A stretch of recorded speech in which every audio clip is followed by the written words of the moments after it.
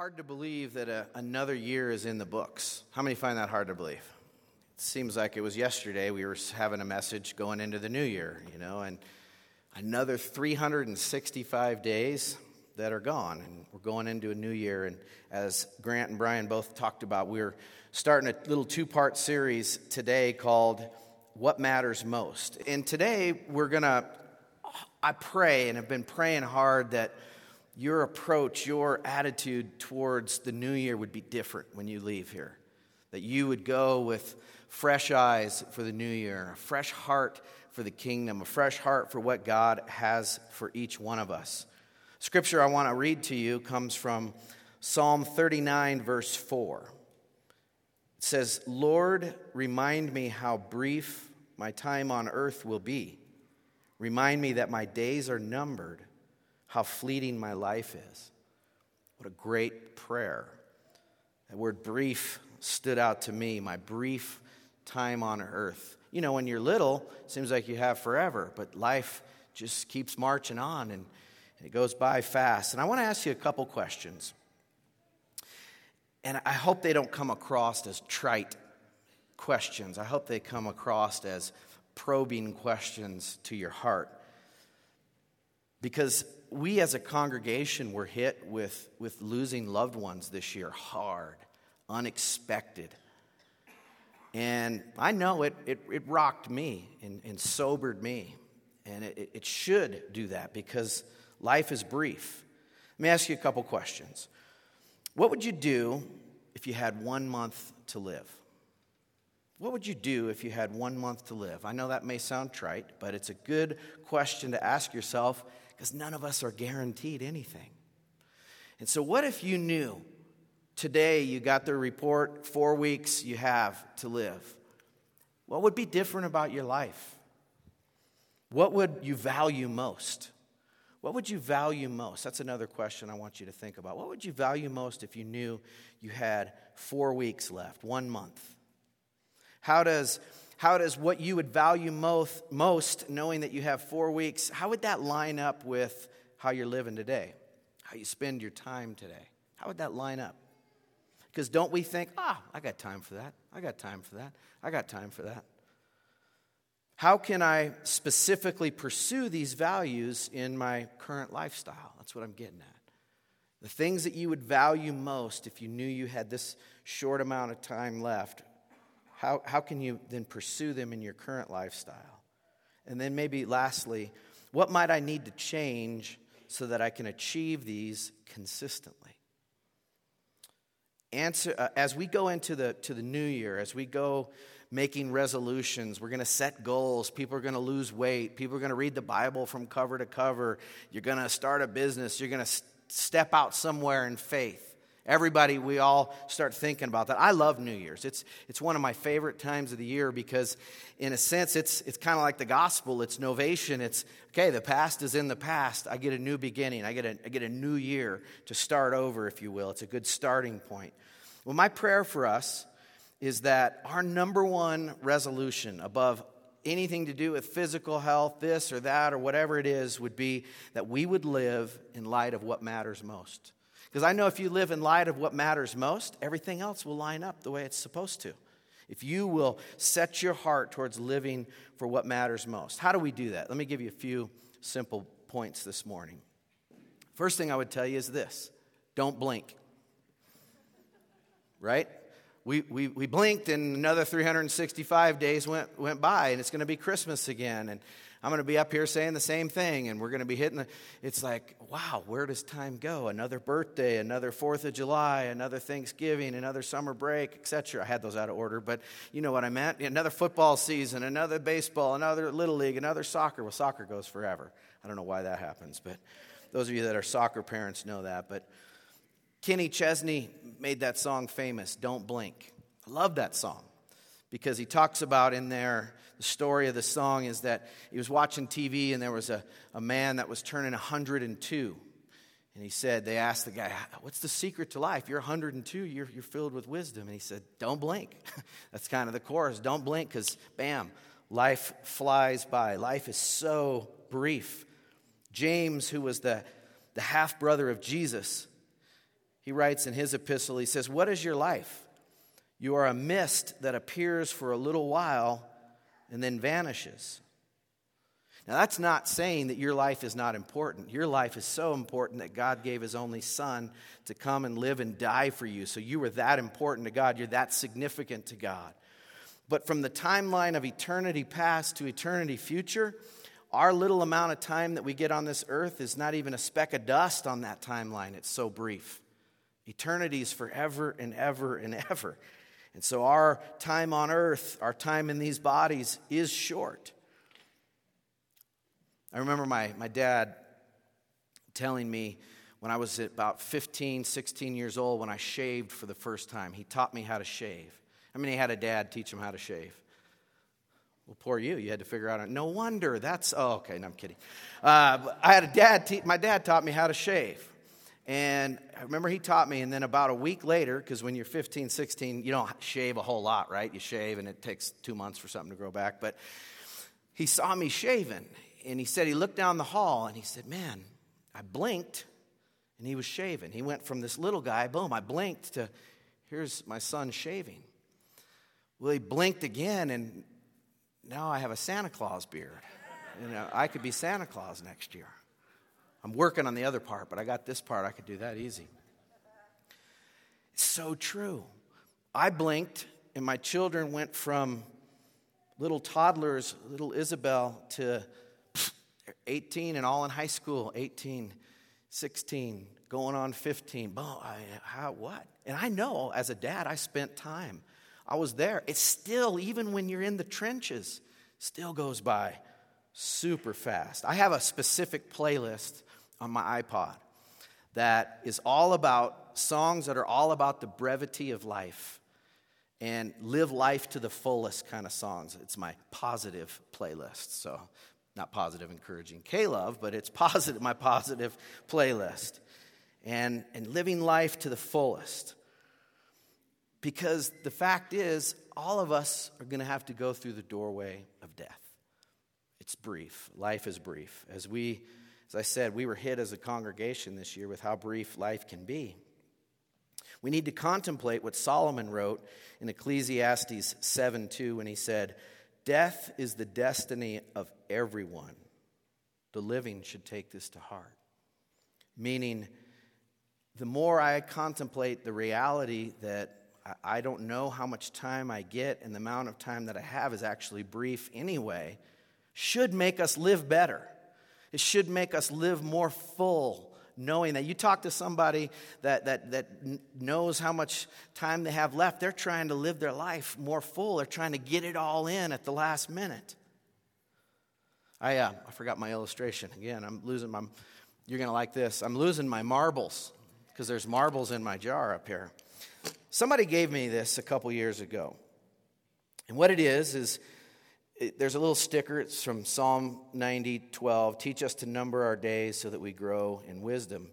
And it says the life expectancy of a U.S. female is 79, and the life expectancy of a U.S. male is 76, give or take, right? So each year, you take from one side of the life marbles and you put it in, another year in the book, another year in the book, another year in the book. Well, if you notice, there's 47 marbles in this side. You didn't know that. You thought I was 29, but I'm actually 47. And I'm beyond the halfway point.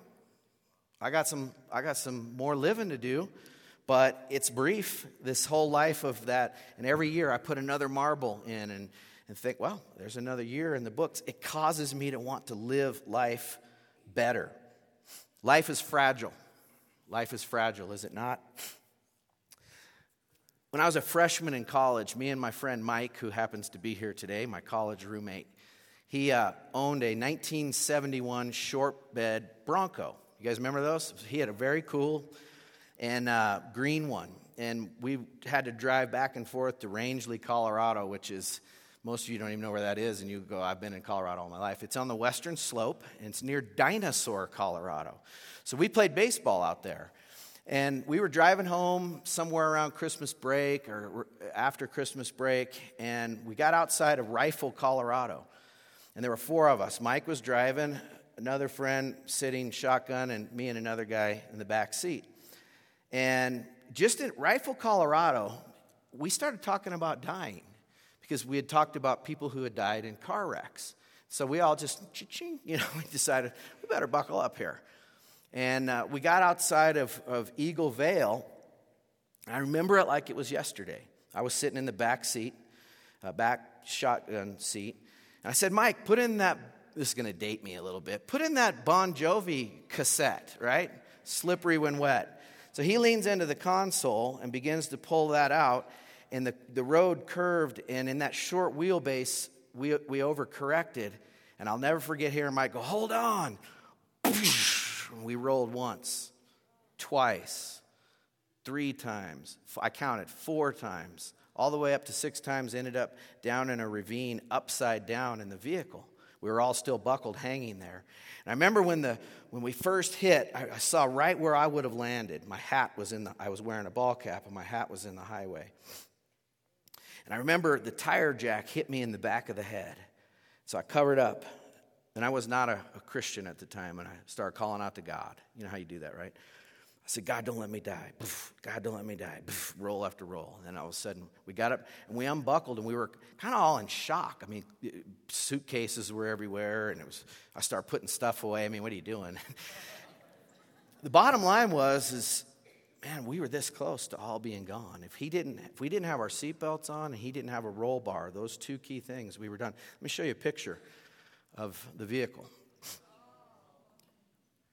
That was Mike's Bronco. I was sitting in the back seat. Mike, look where Mike was driving. I remember Mike got out, and he looked like an all-star wrestler. Remember when they used to cut themselves, and it looked way worse than it was. It was a little nick, but something when you bleed on your face. Whoa, dude, you all right? And basically walked away with scratches and bumps and bruises over that. I mean, it just doesn't make any sense that we were alive. But God had a plan for us. He had a plan for Mike. He had a plan for me and the other 2 guys that were in the car. And that's why we're here today. So when you come across things like that, you realize life is brief. And there is a certainty to the day of our death. We cannot avoid it. Erwin McManus said this. He said, life is the sum total of what you do with the moments given you. You have no control over when you die, or most often how you die. But you do have control over how you live. I like that. None of us knows how much time we have, but we do get to determine how we live. We do. We have a say in how we live today. So what should we do with this? That brings up my second point. Don't blink, and then budget your time. Budget your time. Many of us in this room hopefully budget your money. And a budget for your money is you are telling your money what you want it to do rather than life and bills and everything else piling up and telling you what to do with your money. So when you learn to live within a budget, whatever it is, however small it is, you're telling your money what you want it to do rather than the opposite there, rather than just winging it.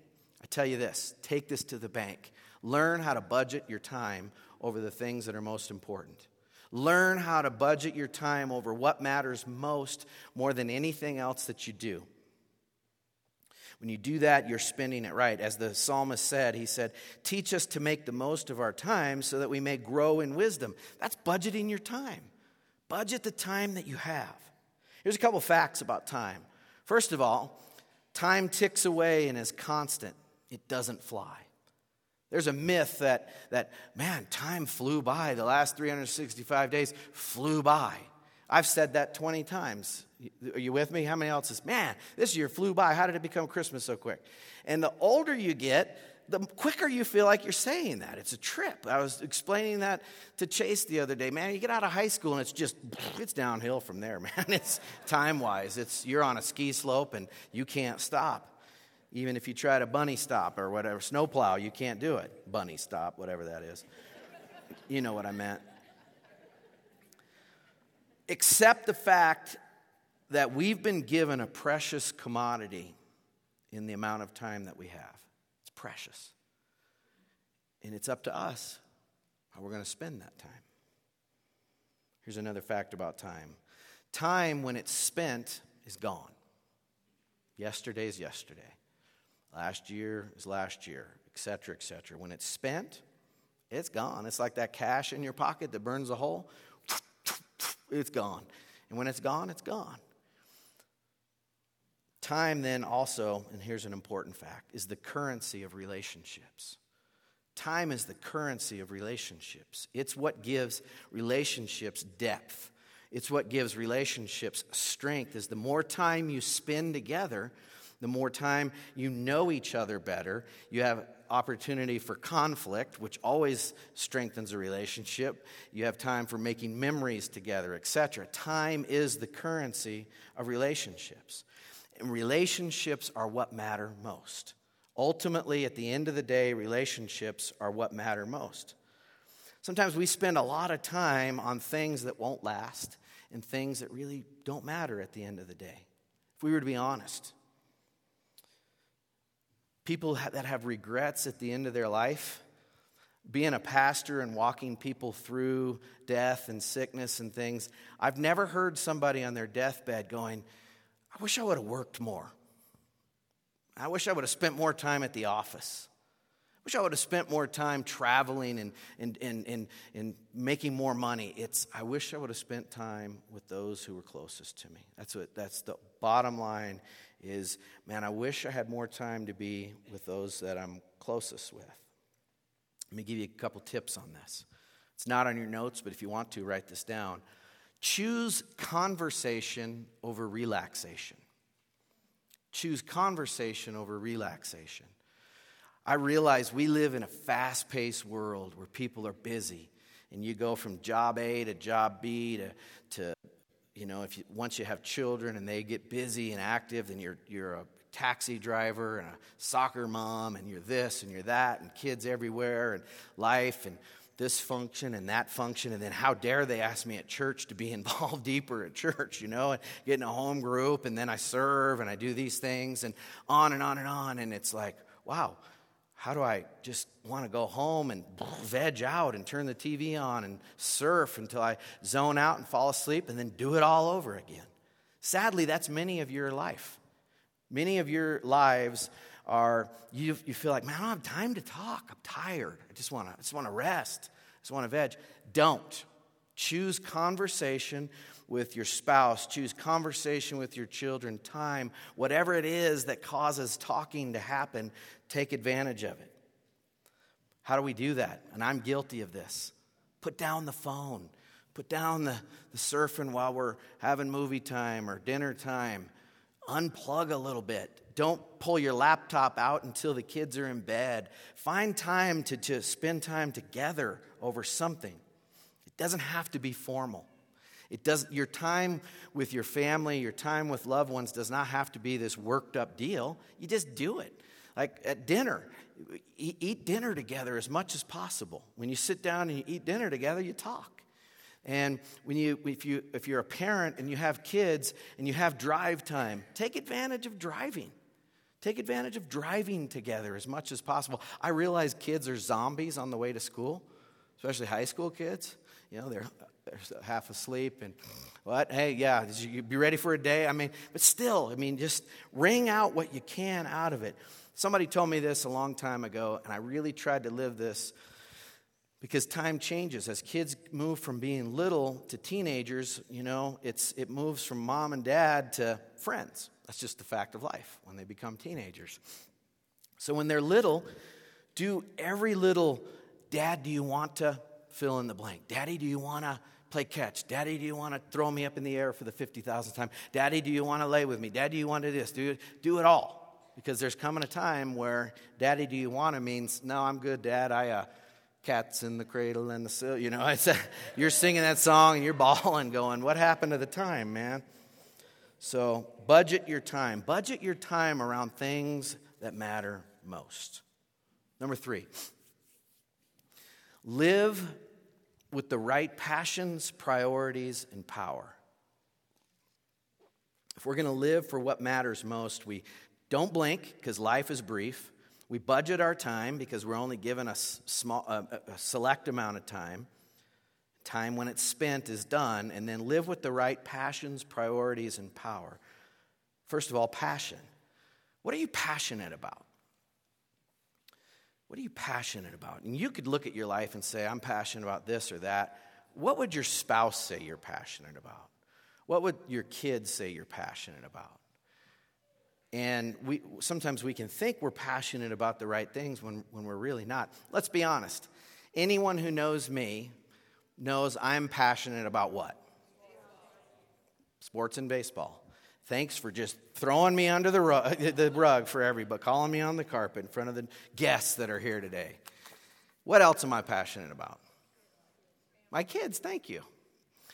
I'm pretty passionate about Jesus too, but you get to hear me every week, right? I am passionate about Jesus. But the closer you are to somebody, you know what they're passionate about. Listen, Jesus and my family supersede anything else. And I'm not saying that's talking down to you. I don't want to live with regret. I don't want at the end of the day to go, geez, I should have spent more time, working or doing what else. I want them to know at the end of the day, they were a priority. We're told in Romans, it says, never be lacking in zeal, but keep your spiritual fervor serving the Lord. Spiritual fervor is passion. Keep your spiritual passion serving the Lord. Maybe this year you pray and say, God, give me a new passion for Jesus. There used to be a song, I want a new passion for Jesus. Make that your prayer. You ever see, you can tell when somebody's on their honeymoon, other than the fresh, sparkly rings. They're all over each other. It's honeymoon. I love you. This is great.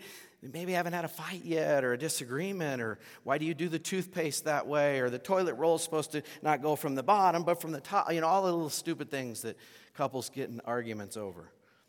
But there is that come back to Jesus and remember your first love and remember how much he loves us and how much he's done for us, and fall in love with him over and over and over again. Don't get tired of doing good. Some of you are tired of doing good because you're worn out physically, you're worn out emotionally. Press through that. Press through that with God's help and continue to do good. So our passions leads me to the next point. Passion dictates your priority. What you're passionate about is the honest priority of your life. So if you want to live for what matters most, live with passion, but live with the right priorities as well. In Mark 12:28, one of the teachers of the law came and heard them debating. Noticing that Jesus had given them a good answer, he asked them, of all the commandments, which is most important? The most important one, answered Jesus, is this: Hear, O Israel, the Lord our God, the Lord is one. Love the Lord your God with all your heart and with all your soul, with all your mind, with all your strength. The second is this: love your neighbor as yourself. There is no commandment greater than these. Do my priorities, do your priorities align with loving God, heart, soul, mind, and strength, and loving your neighbor as yourself? Be honest with yourself. Be honest with yourself and God. What do you and I need to do to maybe rearrange our priorities around loving God and loving people better? And I know this to be true. The relationship that dictates all other relationships is your relationship upward to God. When you're connected deep with God and you're drawing life and strength from him, then you're able to love your spouse correctly, your children, your friends, your neighbor, a difficult person in your life, the person that drives you nuts. You might even drive better. Geez, who knows?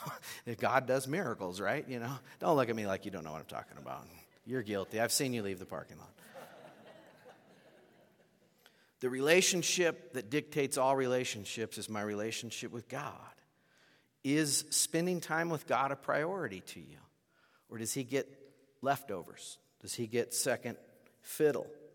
When you spend time in the scriptures, listen, you don't have to read 8 chapters of the Bible every day. Just let God speak to you through the word. Start somewhere. And begin to read and let God speak to you. And even in those books that are hard to understand, keep reading, ask questions. God is alive in his word and he speaks through his word. Spend time in prayer. When you wake up in the morning, ask God, say, God, make me more aware of the needs around me than my own needs. You'd be different like that.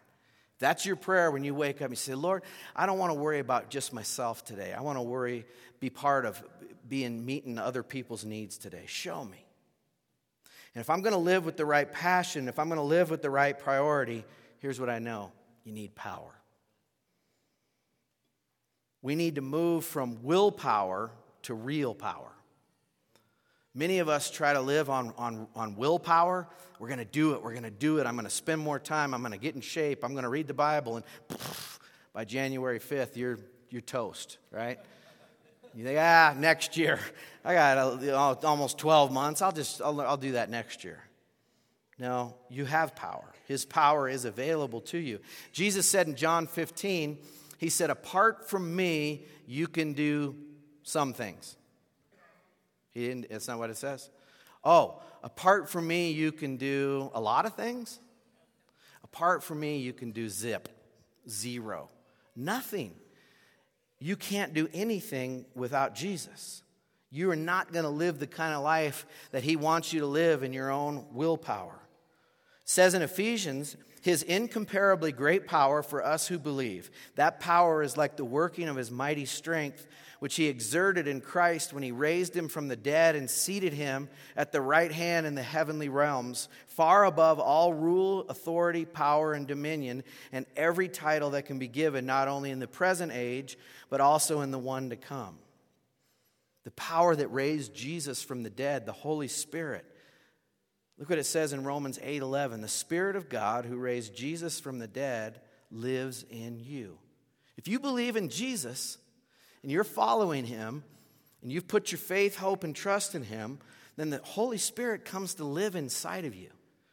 And so the same Spirit that spoke creation into being, the same Spirit that created the heavens and the universe and the mind-boggling things that we try to see with the Hubble telescope and other things, that same Spirit spoke and a dead man came back to life and was visible by more than 500 people. So in a court of law, it was like, yeah, he's alive. And we have proof of that Jesus was raised from the dead. And that same Spirit lives in us. If you're a believer in Jesus, he lives in you. If you're not a believer, then you're living in your own strength. You're living in your own power. How has that worked out so far for you? There's got to come a point in your life where you give up. I can't do this. I need forgiveness. I need power. I need purpose. It goes beyond the things that I can see. And I'll ask everyone in here today, how is your spiritual fuel tank doing? How filled up are you today? Because we're told in the scriptures, I'm not leaving, I'm just an illustration. You thought I was going to pack it in and say, I've had it. No. We're told in scripture, be filled with the Spirit. And to be filled with the Spirit is to be controlled by the Spirit, to be yielded to the Spirit, to have his power. And he says that we do that by speaking to one another in songs and hymns and spiritual songs, making music in our heart, submitting to one another out of reverence for Christ, putting God and others first fills you up. Brian, will you come up here? It's a football illustration, so who else do we have besides Brian, right? Brian and Joel. So this is a full football, pretty full. How far do you think you could throw that? At least to the wall. Not bad. I think I could do that too. I think you could throw it further. How far do you think? Okay, Brian was in the San Diego Chargers camp, and that's how he became a Christian. And he got to be with Drew Brees. How far can Drew Brees throw that little peewee full football? 80 yards. All right. I could throw it 20. Brian can throw it 50. All right. How far do you think that one would go? Not very far. It's not really aerodynamic. Plus, it's a Miami Dolphins football, too. Jeez. So that's why that one got deflated. We bought this on vacation years ago. That's all they had at the Walmart. Thank you, Brian. You're very helpful. You want to keep that football? No. Good. Damien would be mad. Are you full or are you flat today? If this is your life and God wants to throw you, complete a pass to somebody else, are you this or are you the full football? You can be full. you can be full as you deepen your relationship with God, as you live in His Word, as you live in prayer, as you practice the one another's of Scripture, as you meet with others, as you worship Him, as you look to Him, as you ask Him, Spirit of God, fill me today. Fill me fresh and new. Fill me for this new year to be aware of what's going on around me, that my life will be lived for what matters most. Last thing, I'll tell you this. If you're going to live for what matters most, you don't blink, budget your time, live in the right passions, priorities, and power. And I'll tell you this, take risks. Take risks. If you're going to live for what matters most, you're going to take risks. Risk, simply by definition, is the possibility of suffering, the possibility of loss, the possibility of harm. So we always say this, if you're going to risk something, what's the reward on the other side of the risk? Is the risk worth the reward? Do you know how many times Jesus has told us in Scripture that if we would lose our lives for Him and the gospel's sake, we'll gain so much more than we ever could dream? And that doesn't mean when you follow Jesus that everything's just going to do and fall in order and life's going to be perfect. And no, you're not going to skate through life easy. Following Jesus is hard. He didn't say take up your easy chair. He said take up your cross. And so following Jesus has innate difficulties in it. But the reward in this life and the life to come blows it all out of the water. I was thinking about this. We're coming up on our 3-year anniversary of Novation here in January. 3 years old. Now, we're still little toddlers, like walking around trying to figure this out because we still don't know what we're doing, but we're trying. Just kidding, guests. We know what we're doing. We really know what we're doing. At least Janelle knows what she's doing, that's for sure. But I remember 3.5 years ago, I was jogging, and on my playlist was Right Now by Van Halen. Yes, it could be an argument, David Lee Roth or Sammy Hagar. I'll go with Sammy Hagar. Anyway, whole other digression there. That song came on, Right Now. It's your tomorrow. Choose it today. Don't put it off. And God spoke to me through that song that stop putting off planting the new church that is on your heart. Stop putting it off. Today's the day that it was time to take a risk. I'm so glad that we risked and that you risked with us to see all that God has done in 3 years, the friendships, the relationships, the lives that have been changed. We've baptized over 60 people that have proclaimed faith in Jesus. We've seen lives get restored and healed, and people have friendships that they didn't have before, and a place to belong that they didn't have before. Paul says this in Acts chapter 20, verse 24. He says, however, I consider my life worth nothing to me. My only aim is to finish the race and complete the task the Lord Jesus has given me, the task of testifying to the good news of God's grace. When I graduated Bible college in 1995, still wet behind the ears, right? I actually had a dark beard when I graduated. I saw a picture of that. And big, huge Michael J. Fox glasses. It was pretty sweet. But that'll be Throwback Thursday. That was my life verse that I said I wanted to spend my life like Paul did. Spreading the gospel of Jesus wherever I could go, whatever God would call me to do. This was in my heart way back then, to see what we're doing today and what God has for us tomorrow. We're praying, how does Novation Church take a risk this year? Where do we risk for the gospel's sake? Where do we risk relationally, financially, etc., into this community and into the world? Paul, the context of this verse is Paul had been with the church at Ephesus, the Ephesian church, for 3 years. He had planted the church, loved these people, they loved him, and he had a call from God to go to Jerusalem. And somebody had a prophetic word that, if you go to Jerusalem, I see you bound in chains and imprisonment and beatings are ahead of you, and please don't go. And they begged Paul not to go, and they cried, and they fell on him, and they said, please don't go. And he said, stop. However, I consider my life worth nothing, that I only might complete what God had called him to do. And we don't know what this next year has for us. He was going not knowing what was ahead of him. God is calling you to risk this year in some way, in some form. You've been putting it off. You've been going, la, la, la, la, la, I'm not listening to it. Maybe if you don't hear him, then you don't have to do it. You know what it is he's been asking you to do. It might seem, small to you, but obedience is big to God. We always want to know how things are going to turn out, don't we? Hey, God, is it going to turn out okay? Am I going to be all right?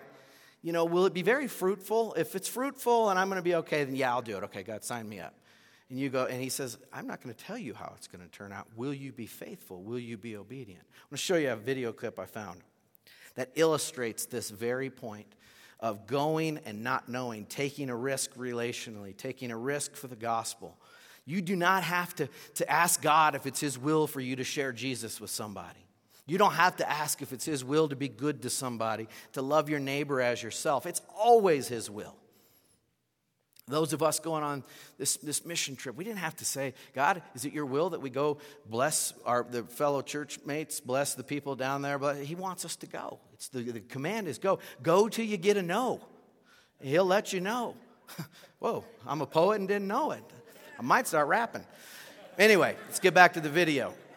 I want to watch this video, and whatever it is you're thinking about God is challenging you to do, put yourself in the shoes of this guy who's getting ready to jump off a cliff into some fog. He has no idea what's down there. He's going to do it anyway. Let's join this guy. What would he miss out if he doesn't jump? I mean, I'm doing this. I see the fog. I'm like, hey, throw a rock. But the fact is, he obviously knew there was a parking lot down there and probably had done it before. I bet you what God's challenging you with, God will be faithful. He's not going to make it easy, but he's asking you to jump. He's asking you to take a risk for him, for the gospel, to further his purposes in the world. And I don't know what it is. I'd love to help you. If you don't know, if you want to process this, we have plenty of leaders and people that would love to talk to you about it. But there's something that God's challenging you. It's time to jump. What are you putting off? What are you afraid of? Where are you being challenged to risk? There are just some things we don't need to pray about. We just need to jump. We need to go do it. Would you stand to your feet with me? We're going to pray.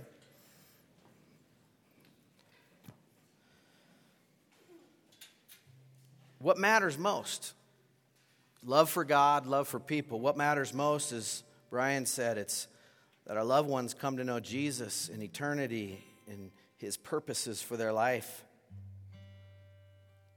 Let's commit this year to going into the new year living in light of what matters most. Next week, we're going to talk about loving in light of what matters most, because really, it does boil down to love. It's going to boil down to that. After I pray, there's 2 boxes up here. Janelle had these made for you. There's a man size or big size and maybe a lady's and a kid size. But on here, I'm wearing one already. It says, don't blink. And I really wanted to make these for you as a reminder as you go into the new year and you have this on your wrist that you look down and you think, man, nope, I don't want to blink. Life is going to go by another 365 days, and it'll be a reminder not to blink, to budget my time, to live in the right priorities, live with the right passions. Take a risk, man. If I blink, this opportunity might have already passed me by. I don't want that to happen. So we need to pray as a church family. So take one of these on your way out, and they'll be available again next week. So just want people who aren't here to be able to get one next week. There should be plenty for everybody in there, but take one on your way out. Let's pray. Father, thank you for Jesus. Thank you for the Holy Spirit. Thank you for the Scriptures. Thank you for one another. God, thank you that we have a purpose. You have a plan for our lives, and that we enter into that plan by trusting in your Son. And then we're filled with your Spirit. And God, we know we make mistakes and we fail all the time, but your mercies are new every day. Your mercy covers our past. Your mercy was new this morning, and it's going to be fresh again tomorrow. God, I pray as we enter into this new year that we wouldn't blink, that we'd be, God, more intentional about our time, be more intentional about our key relationships, be more intentional about living with the right passion and priorities and in your power. God, we'd take a risk for you and the kingdom. Going, not knowing how it's all going to work out, but God, the jump is worth it.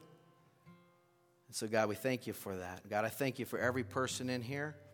I pray just the blessings of heaven to rest on us as we leave from here today. May you be filled with God's presence, his power, and his joy this day and in this new year of 2015. In Jesus' name, amen.